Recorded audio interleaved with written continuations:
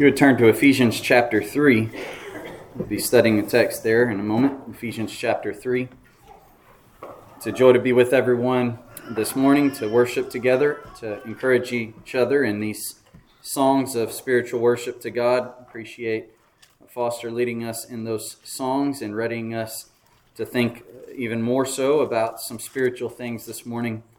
And appreciate all the others who have contributed to leadership in this worship and for your involvement of raising up voices in honor of God and praise of God. That has certainly been encouraging to myself, and I hope it has been to you this morning. Appreciate Austin reading from Ephesians chapter 3, a familiar text, I think, to us, one that is very rich in content. We're going to try to think about some of those things this morning. In John chapter 4, Jesus told his disciples when they were in Samaria that he sends them to reap that for which they have not labored. He said, "Others have labored, and you have entered into their labors." That's a pretty fundamental principle in all areas of life, but especially in spiritual work. As the apostles would go preach the gospel to a world, essentially they would be reaping from the efforts of others who had gone before them. John the Baptist, prophets, Jesus himself. And that's certainly true in other walks of life. We talk about it in regard to a national perspective when we think about what is considered the greatest generation and all the sacrifice they made during World War II and how different life is because of the battles that they waged on the home front and in foreign fields. We're so thankful to them. And a lot of times those sacrifices and efforts have been taken for granted. And we have not gone forward in our lives to honor the sacrifices and the labors of those who have gone before us. And that's the concept Jesus is speaking to his disciples there. There's a lot of groundwork that's been laid for you to go be successful in your ministry as those who are apostles of Christ.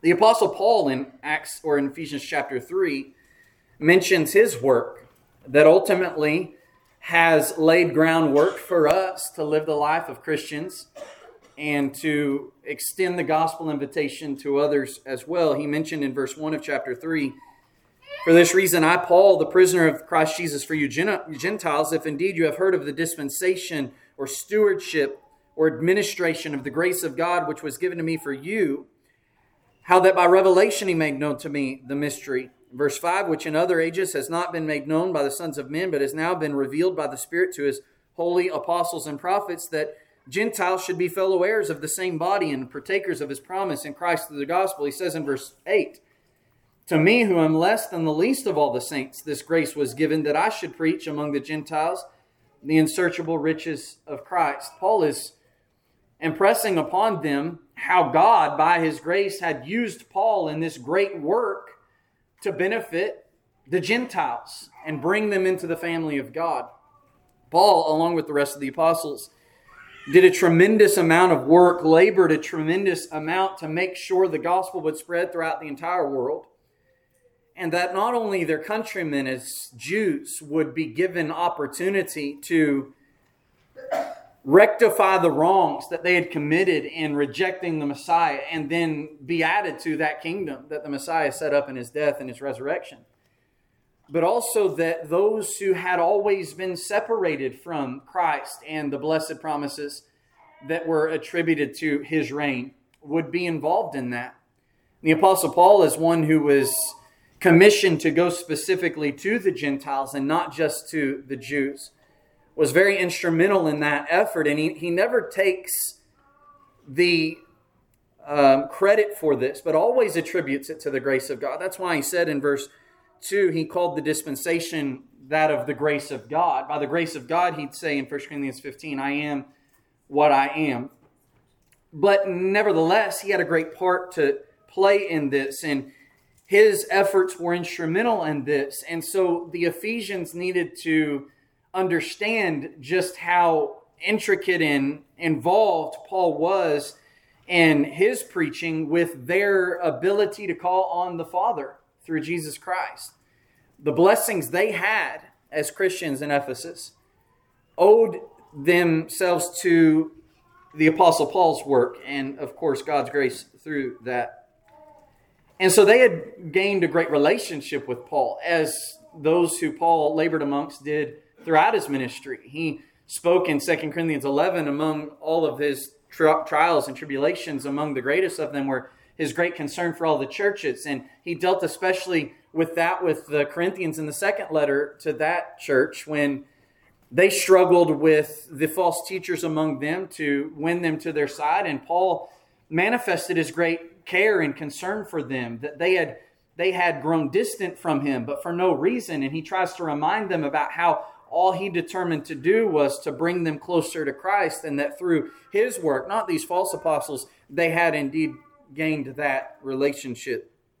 And so as Paul preached to people and established churches, there was a very intimate relationship and bond that was established. And so as Paul pens this epistle from prison, knowing everything that he had done for the brethren and the fact that he was in prison because of his labor in the gospel for their sakes, he calls himself there in verse 1, a prisoner of Christ Jesus for you Gentiles. I'm in prison because by God's grace, I brought you the benefits of the gospel that he talked about and enumerated in chapter 1, the blessings and the heavenly places in Christ. It makes sense then that these brethren treasured their relationship with him so much and appreciated his labors so much, his stewardship in the gospel, that his imprisonment would have moved them greatly. Notice in chapter 6 and in verse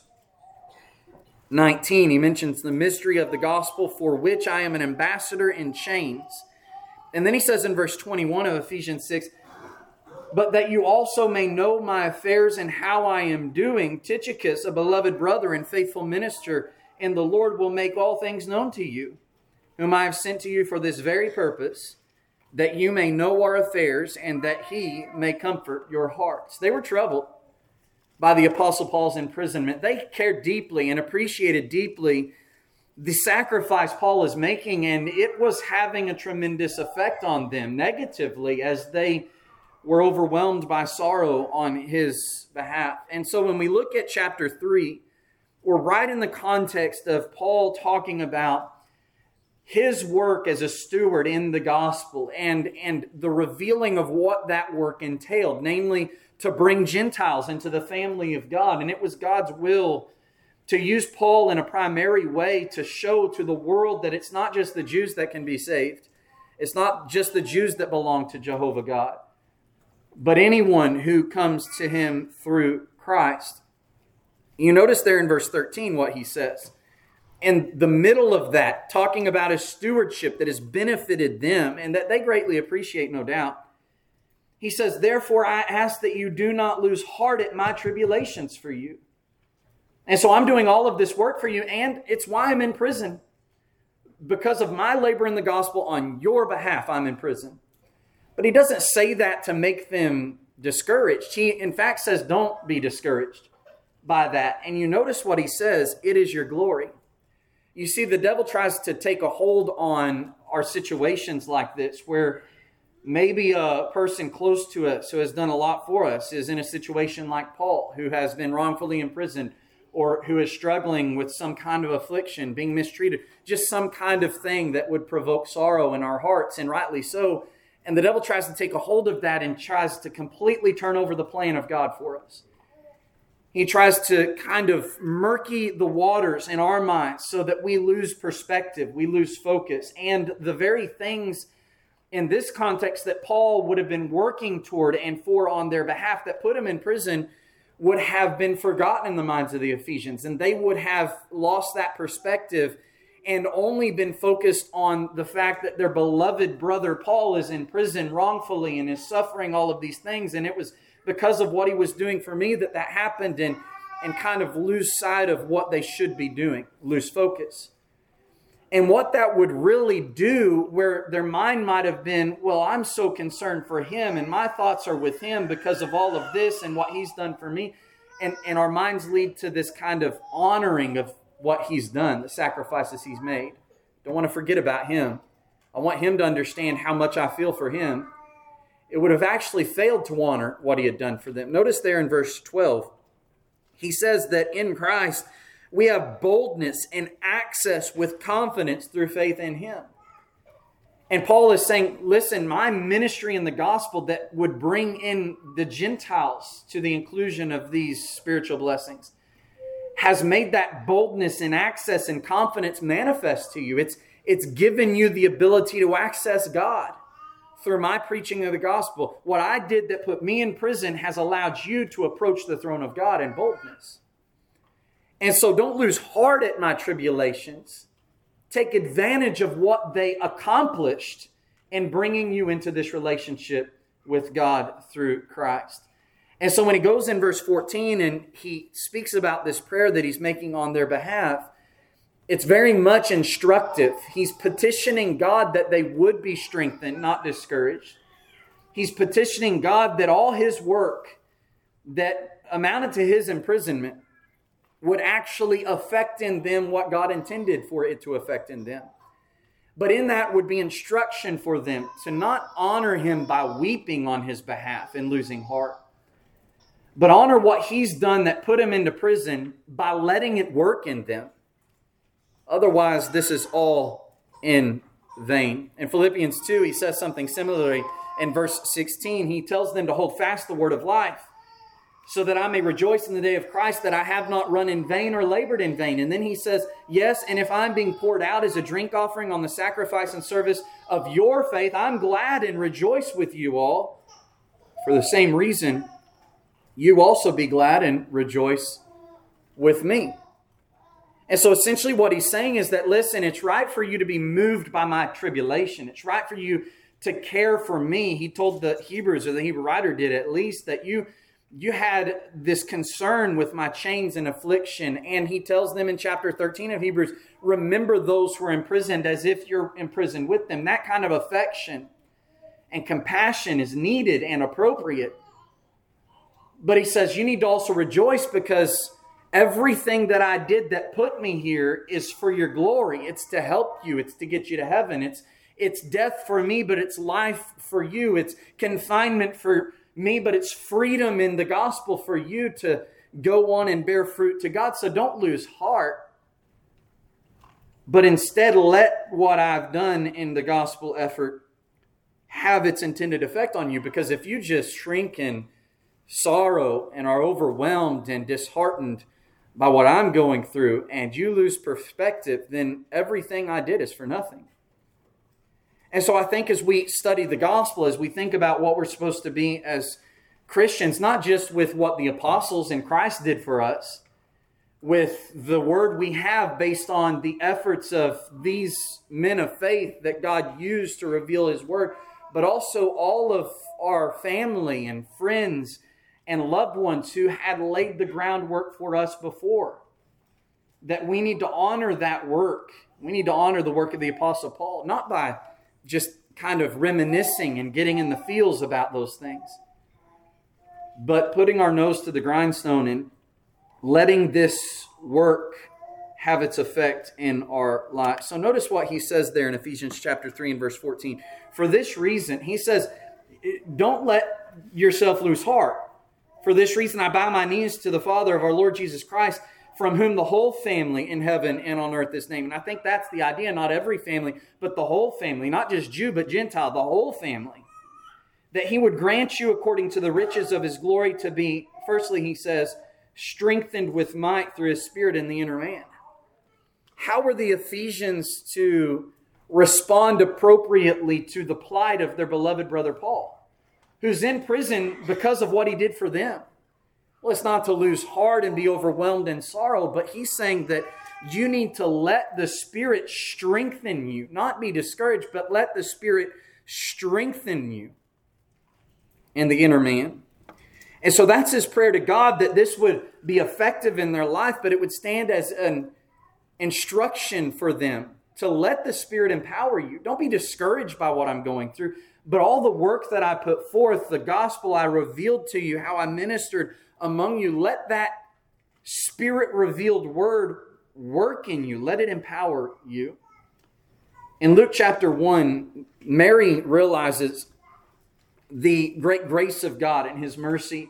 And she does it in very poetic and beautiful language in her song. But you remember, as we studied not long ago in Luke chapter 1, that she mentioned in her song that Jehovah has shown strength with His arm.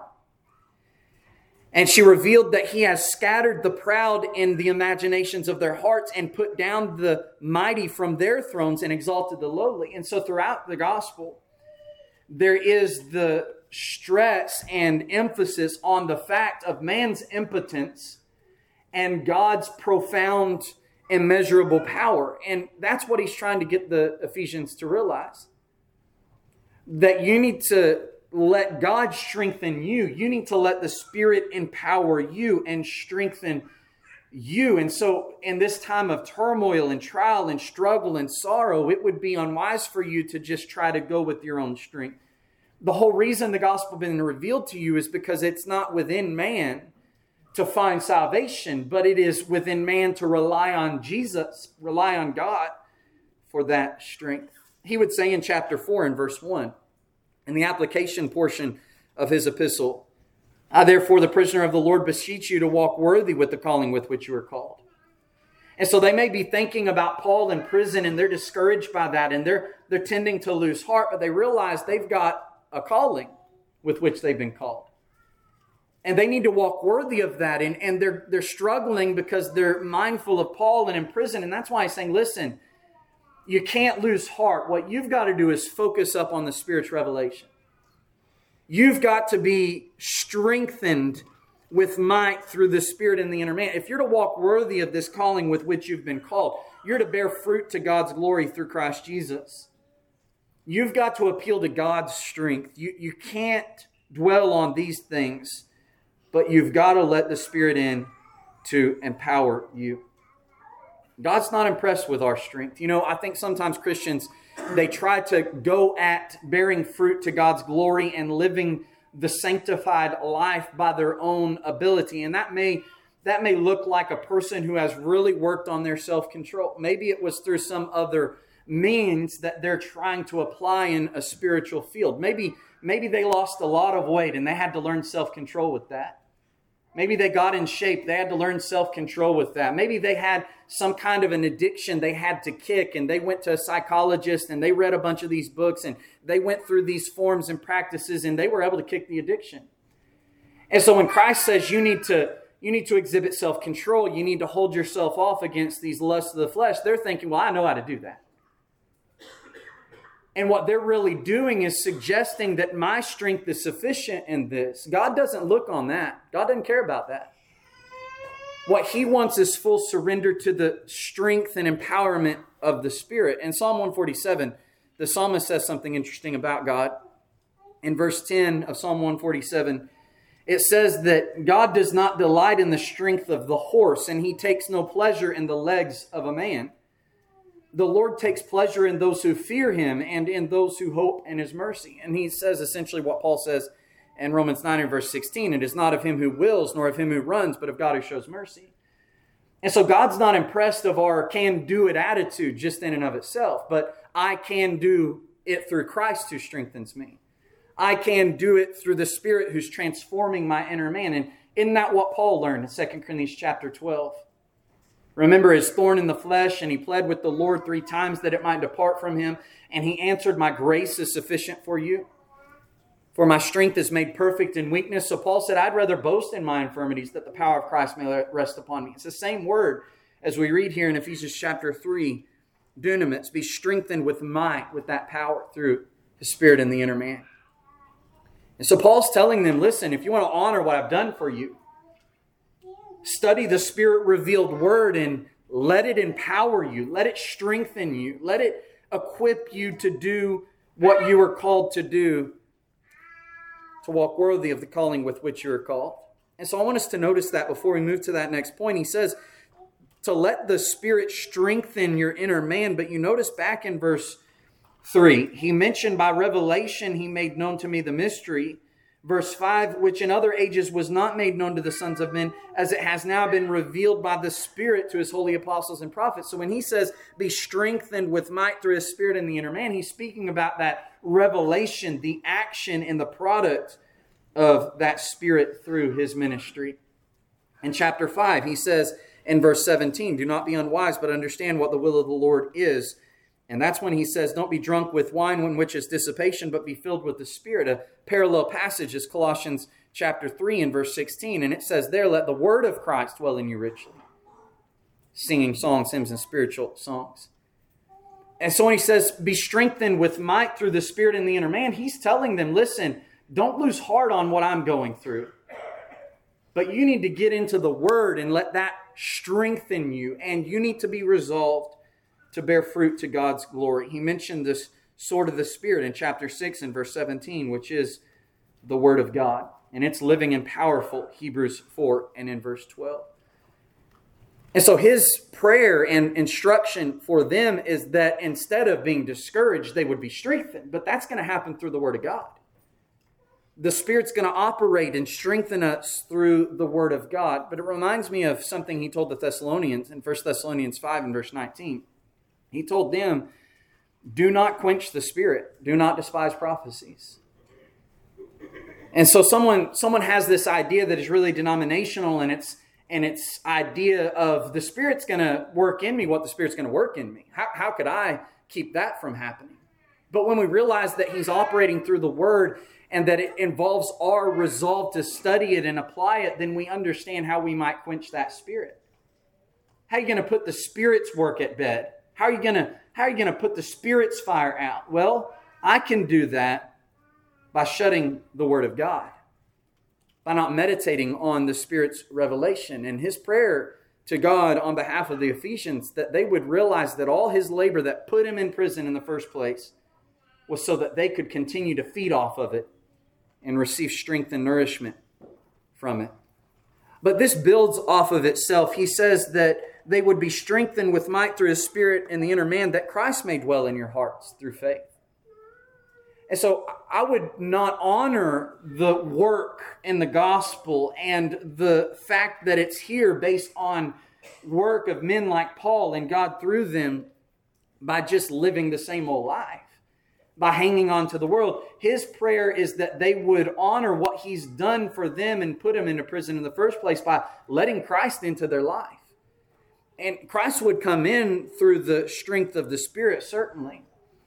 But as they're strengthened with the Spirit in the inward man, they're strengthened by Christ, Philippians 4 and verse 13. And so he's telling them, you need to let Christ in. That's been the whole purpose of my stewardship, of my ministry. He told them that he revealed Christ Jesus to them so that they could have access to the Father through that one body reconciled to the cross. He mentioned that in chapter 2. Let Christ in fully. And brethren, that would be his encouragement to us. Did you know that Jesus wants to make his home with you? Christ wants full access into your life. In John chapter 14 and verse 23, this is what Jesus told the disciples there. If anyone loves me, he will keep my word, and my Father will love him, and we will come to him and make our home with him. Jesus is one who wants to be in fellowship with everyone, especially you. He wants to be involved in the lives of his brethren. But here's the problem. Sometimes we don't let him gain full access. And Paul is saying that my prayer to God for you is that you would let Christ in. Let him dwell in you. Let him inhabit you. Let him take his place in you. And of course, this is figurative language of a relationship spiritually. You notice there in John 14 and verse 20, he said at that day when the Holy Spirit is coming upon you apostles and you're given the full revelation of the gospel, and that day you will know that I am in my Father, and you in me, and I in you. And so there's this mutual indwelling. We talk about the indwelling of the Spirit.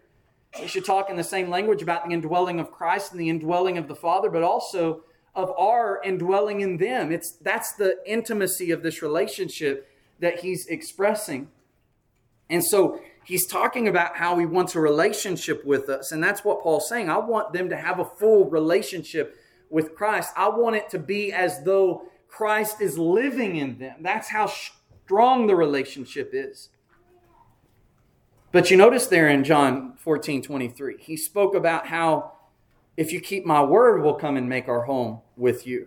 Verse 21, he said much the same thing. He who keeps my commandments is he who loves me, and will manifest ourselves to him. And so he says in chapter 3 of Ephesians and in verse 17 that Christ may dwell in your hearts. Very figurative language to express the relationship by faith, he says. And we remember Galatians 2 and verse 20, where Paul says, it is no longer I who live, as I've been crucified with Christ, but Christ lives in me. And he says, the life that I now live, I live in the flesh, but I live by faith in the Son of God who loved me and gave himself for me. And so when I accept the gospel in Christ by faith and live by it, faith being an act of submission and loyalty to the Word of God, to Christ through the Spirit-revealed Word, then you can't tell where Jeremiah ends and Christ begins. That's the concept. Let him in fully. His prayer is that they would let Christ dwell in them through faith. But brethren, if he's to dwell in us, we've got to make room for him. He's trying to fill all things. You notice in chapter 4, it mentions Christ's ascension, that verse 9, he ascended. What does it mean? But that he also first descended into the lower parts of the earth. And he who descended is also the one who ascended far above all things. But why? Why did he come to earth and then go back into heaven? It says that he might fill all things. We know his death had to occur for that to happen. But we also know he had to enter into the holiest with his blood, receive a kingdom to send the Spirit to fill all things. And so he goes on to describe that he left these gifts. Inspired teachers are a part of that. For the equipping of the saints, for the work of the ministry. Notice verse 13. Till we all come to the unity of the faith and the knowledge of the Son of God, to a perfect man, to the measure of the stature of the fullness of Christ. So let him in through the gospel dwelling in you by faith. But you got to give room for that. You remember in Matthew chapter 6 how Jesus spoke about the problem of worry that was right on the heels of the problem of materialism and treasuring those things on earth. And he spoke about how you can't serve two masters. You'll love the one or hate the other. You'll despise the one or be loyal to the other. You can't serve both God and mammon. He talked about how your eye needs to be singly focused, because if you let in a little bit of darkness, your whole body will be full of darkness. And so when he says that Christ may dwell in your hearts by faith, the prayer is for the Ephesians to realize they need to let Jesus have all the room within them. They don't leave any other spot for something else. And I think that's the struggle in faith and Christianity that many Christians have. Why is it so hard for me to be faithful? Why am I dealing with such a struggle when it seems so easy for other Christians that I might look up to? Well, maybe you're not letting Jesus in. Understanding what that means by faith in his word. Letting him gain control of your life. Remember what Paul said in Galatians 4 when the Galatians were turning to Judaizing teachers. He mentioned his preaching of the gospel to them at the first. And then in Galatians 4 and in verse 19, he said this, my little children, for whom I labor in birth again until Christ is formed in you. I would like to be present with you now and to change my tone, for I have doubts about you. But you notice his labor among them in the gospel was so that Christ would be formed in them. And that's how we would honor his work.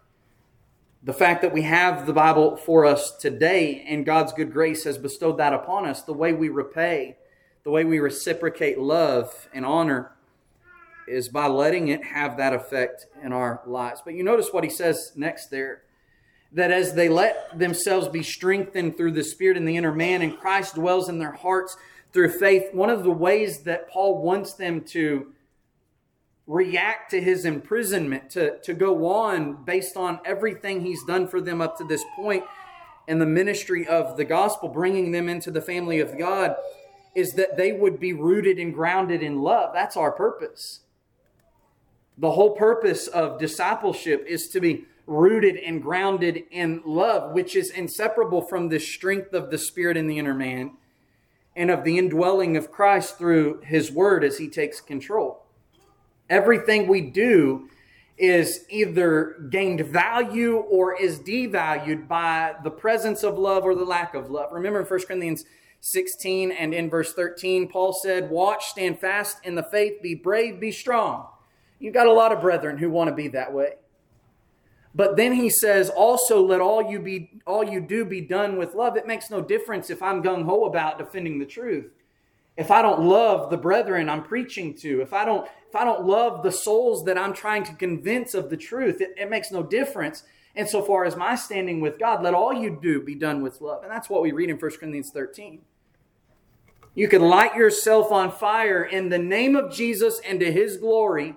Sacrifice yourself in the most impressive way. And it means nothing without love. And so He wants them to be rooted and grounded in love. And it's instrumental in understanding what it means for the Spirit to strengthen us and what it means for Christ to dwell in us. Our whole life begins and grows from the foundation of love. And doesn't that make sense? Since God is love and Christ is the fullness of the Godhead bodily. But He uses some interesting figures here. He uses an agricultural figure of being rooted in love and then an architectural figure of being grounded in love. You might remember in Jeremiah's prophecy in Jeremiah 17, similar to the language of Psalm 1, he says in verse 7, "Blessed is the man who trusts in the Lord and whose hope is in the Lord, for he shall be like a tree planted by waters, which spreads out its roots by the river and will not fear when heat comes, but its leaf will be green and will not be anxious in the year of drought, nor will cease from yielding fruit." And so the idea of being rooted in love is that imagery. That the roots run deep and wide by a source of nutrition, but not just to run deep and wide. You know, there are some plants that have some pretty impressive roots, and there's not much above the surface. But this is so that as we grow down deep into love, we flower up and grow into fruitfulness. And that's what he's praying on their behalf for, that they would be rooted in love so that all the fruit that the gospel would produce comes out in their life, but it's all rooted in love. It's all for the right reason and therefore directed and applied in the right way. And it's no different with this idea of being grounded. You build your life on the rock, Jesus said in Matthew 7. The rock being His word, and there's stability where the storm comes and it does not fall, but a foundation is not just to have a slab out in the middle of a field, but so that you can build a house on it. You can build upwards with it. And so there's rooted and grounded. And love is that soil. Love is that foundation. But that's intended for your life to blossom forth in activity, to be apparent in the service of the kingdom. But love is the source. I want you to be rooted and grounded in that. We read a lot about love within the Bible. Remember in Colossians 3, though, a very impressive description of love when he tells the Christians there to put on this new man, which has many characteristics that are very valuable. But then he says this in Colossians 3 and verse 14. And keep in mind that this is about our life being hidden with Christ in God. This is about doing everything and saying everything within the name of Jesus by His authority. And he says, in the midst of all of that, above all these things, put on love. And so you're rooted in love. When you're doing all of this, love is, he says, the bond of perfection. It's the glue which holds it all into a complete unit. I think that when we read of the fruit of the Spirit, it kind of helps even furthermore with that imagery. All of these characteristics are important and need to be there by the child of God, but it's glued together by love. It's made a unit, and it's given purpose and harmony through love as its root, as its basis. And so in Galatians 5, he calls it, first I want us to note, the fruit of the Spirit. And I know we sometimes say fruits of the Spirit because there's more than one, but I think the point that the Spirit is making with that specific word is that the fruit, singular, that the Spirit bears is all of this together. And so certainly there are things that we've got to work on, and some things we're better at this point in time than others. But make no mistake about it, if you're following the Spirit's teaching, if the Spirit is strengthening your inner man and dwelling in you through the Word of God, you're bearing the fruit, all of this combined of the Spirit. But notice there, We kind of have the reverse. We studied not long ago from 2 Peter chapter 1, where love is the ascension. You're building up to love, and it encompasses everything. Here he says the fruit of the Spirit is love first, and then joy and peace, long-suffering, so on and so forth. I believe essentially what he's revealing is that it's the fountainhead of this fruit. That love, everything else comes out of love. Love is that glue. Love is the bond of perfection. Love is the source of every single thing else. And so you need to be rooted and grounded in love. If you have not love, it profits you nothing. If you have not love, you can't go on and do what the will of the Lord is. You can't walk worthy of that calling without love. You need to be rooted and grounded in it. And we understand how intimate that is within the life of a Christian, and how indispensable love is in the life of the Christian when you see what his prayer is in the next part. That as the rooted and grounded in love, you may be able to comprehend with all the saints what is the width and length and depth and height, to know the love of Christ which passes knowledge. How can we live appropriately and responsibly before Christ without first, as we remember this morning, grasping the great love that He's shown and that God's shown through His sacrifice? And so that's why we remember this weekly. We remember it daily, we should, as we recall the great love that God has had for us. And it's all in an effort to, as he says, comprehend the incomprehensible. And he's not contradicting himself. We can comprehend it through our involvement in fellowship with Jesus, and in our involvement in love itself, we can gain a greater appreciation for the love Christ has for us, but it's immeasurable. The dimensions are insurmountable. And so there's always room for a greater appreciation and understanding of the love of Christ. And that's a goal we should have each and every day, to gain a greater appreciation for Christ's love for me. God wants us to know just how much He loves us. Remember in Romans 5, in a context about tribulation, which we would need some motivation and encouragement to get through tribulation. And so he says, hope doesn't disappoint because the love of God has been poured out in our hearts. And he explains that it was demonstrated in that while we were still sinners, Christ died for us, Romans 5 and verse 8. And so he wants us to know just how much He loves us. And I think even in the infancy of my parenthood, as my children are still young, I feel the struggle of wanting them to know just how much I love them. And I can only imagine as you have rebellion in older children and maybe complete disdain for their parents, but even just as they grow up and they still show their love for you, you want them to know really how much you love them, don't you? I want them to know. And so essentially the idea here expressed in this is that as you're rooted and grounded in love, and God wants you to comprehend just how much He loves you, Christ wants you to comprehend just how much He loves you, is that the only way you can appreciate it and fully comprehend it, to the degree that Paul is praying on their behalf for, is to be involved in it yourself. And so that child becomes a parent themselves. And they say, I know now. Now I know. Now I can comprehend through experience just how much you love me. And so we sell ourselves short if we buy into the denominational model of appreciating grace and love and mercy through just kind of relaxed living with a feigned appreciation for the death that purchased my soul for eternity, and that I don't have to try, I don't have to do, it's just based on His merit, and I'm not called to any responsibility whatsoever, because what Jesus has implemented in the gospel and what Paul has revealed to the Ephesians and to us is that the way to honor that sacrifice, the way to honor the gospel, the way to fully appreciate the depths and dimensions of Christ's immeasurable love is to live in love like Christ lived and continues to reign.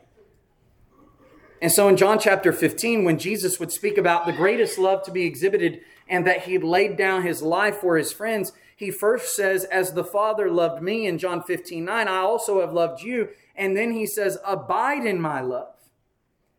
And so I'm trying to impress you with how much I love you, and I'm about to go to the cross and give you the greatest manifestation of that love. So abide in that love. Understand it, appreciate it, honor it. But how do you do that? You abide in it, and he explains what he means by that. If you keep my commandments, you will abide in my love. Just as I have kept my Father's commandments and abide in his love. Jude verse 20 and 21 says a similar thing, that you keep yourselves in the love of God. And once you know it, in chapter 5, within the context of walking worthy of the calling with which we have been called, he tells husbands that you need to love Christ, or love your wives as Christ loved the church and gave himself for her. And I think in that, husbands and wives, as they respect and love their husbands, and parents love their children, and we all love each other, and we devote ourselves as we're rooted and grounded in love, we start gaining a greater appreciation and understanding of Christ's love for us. And there's always room to grow in that. But you think about how much they loved Paul and how much they struggled and are discouraged as he's in prison. And he's in prison because of us. He's there because he preached the gospel for our benefit. And what he's telling them is, listen, if you really love God, if you really love me, if you really appreciate what I've done for you and God's done for you through this stewardship of mine, then you're going to be involved in that love. You're going to seek further comprehension of Christ's love. And then he caps that off as it grows toward this goal in verse 19, that you may be filled with all the fullness of God. So similar to Christ dwelling in you, be impressed that God wants to fill your life. And he's got fullness, by the way. He's got a lot to give us beyond our comprehension, and he wants us to have it all. He wants us to continue to consume his blessings and to grow closer in fellowship with him. And it beckons us to reflect on our very created purpose. Remember in Genesis 1 and verse 26, it says, let us make man in our image according to our likeness. We're image bearers of the creator of the universe. And that means something. We look like him. Not physically, but we're image bearers in the fact that we have a soul, and when we glorify him through the lives that we live. He's speaking about fellowship of an intimate way that surpasses any of the other parts of creation and their connection with the Creator. We're his image bearers. And salvation in Christ Jesus is all about that being restored. In John 17 and verse 3, he says, this is eternal life, that they may know you, the only true God, and Jesus Christ whom you have sent. And he's speaking about that kind of intimate knowledge through participation as we take on the divine nature, 2 Peter 1 and verse 4. And God's wanting that for us. He wants us to be filled with his fullness, but I'm afraid some Christians only want to be filled part way with Christ and with God. They don't want him to take over his entire life. They don't want him to fill every nook and cranny of their soul, but they want just some of God when he wants the whole thing. And I think there's a practical manifestation of what it looks like for God's fullness to fill us. In Matthew 5, remember he talks about praying for enemies and doing good for enemies, and that you've heard it said that you should hate your enemy. Love your neighbor, hate your enemy. But he goes on to say that if you love those who love you, what reward have you? Even the tax collectors do the same. And he says, if you greet your brethren only, what do you do more than others? Even the tax collectors do so. Therefore you shall be perfect just as your Father in heaven is perfect. You love your enemies so you can be complete as God is complete. And so what he's saying there is let God fill you in that aspect.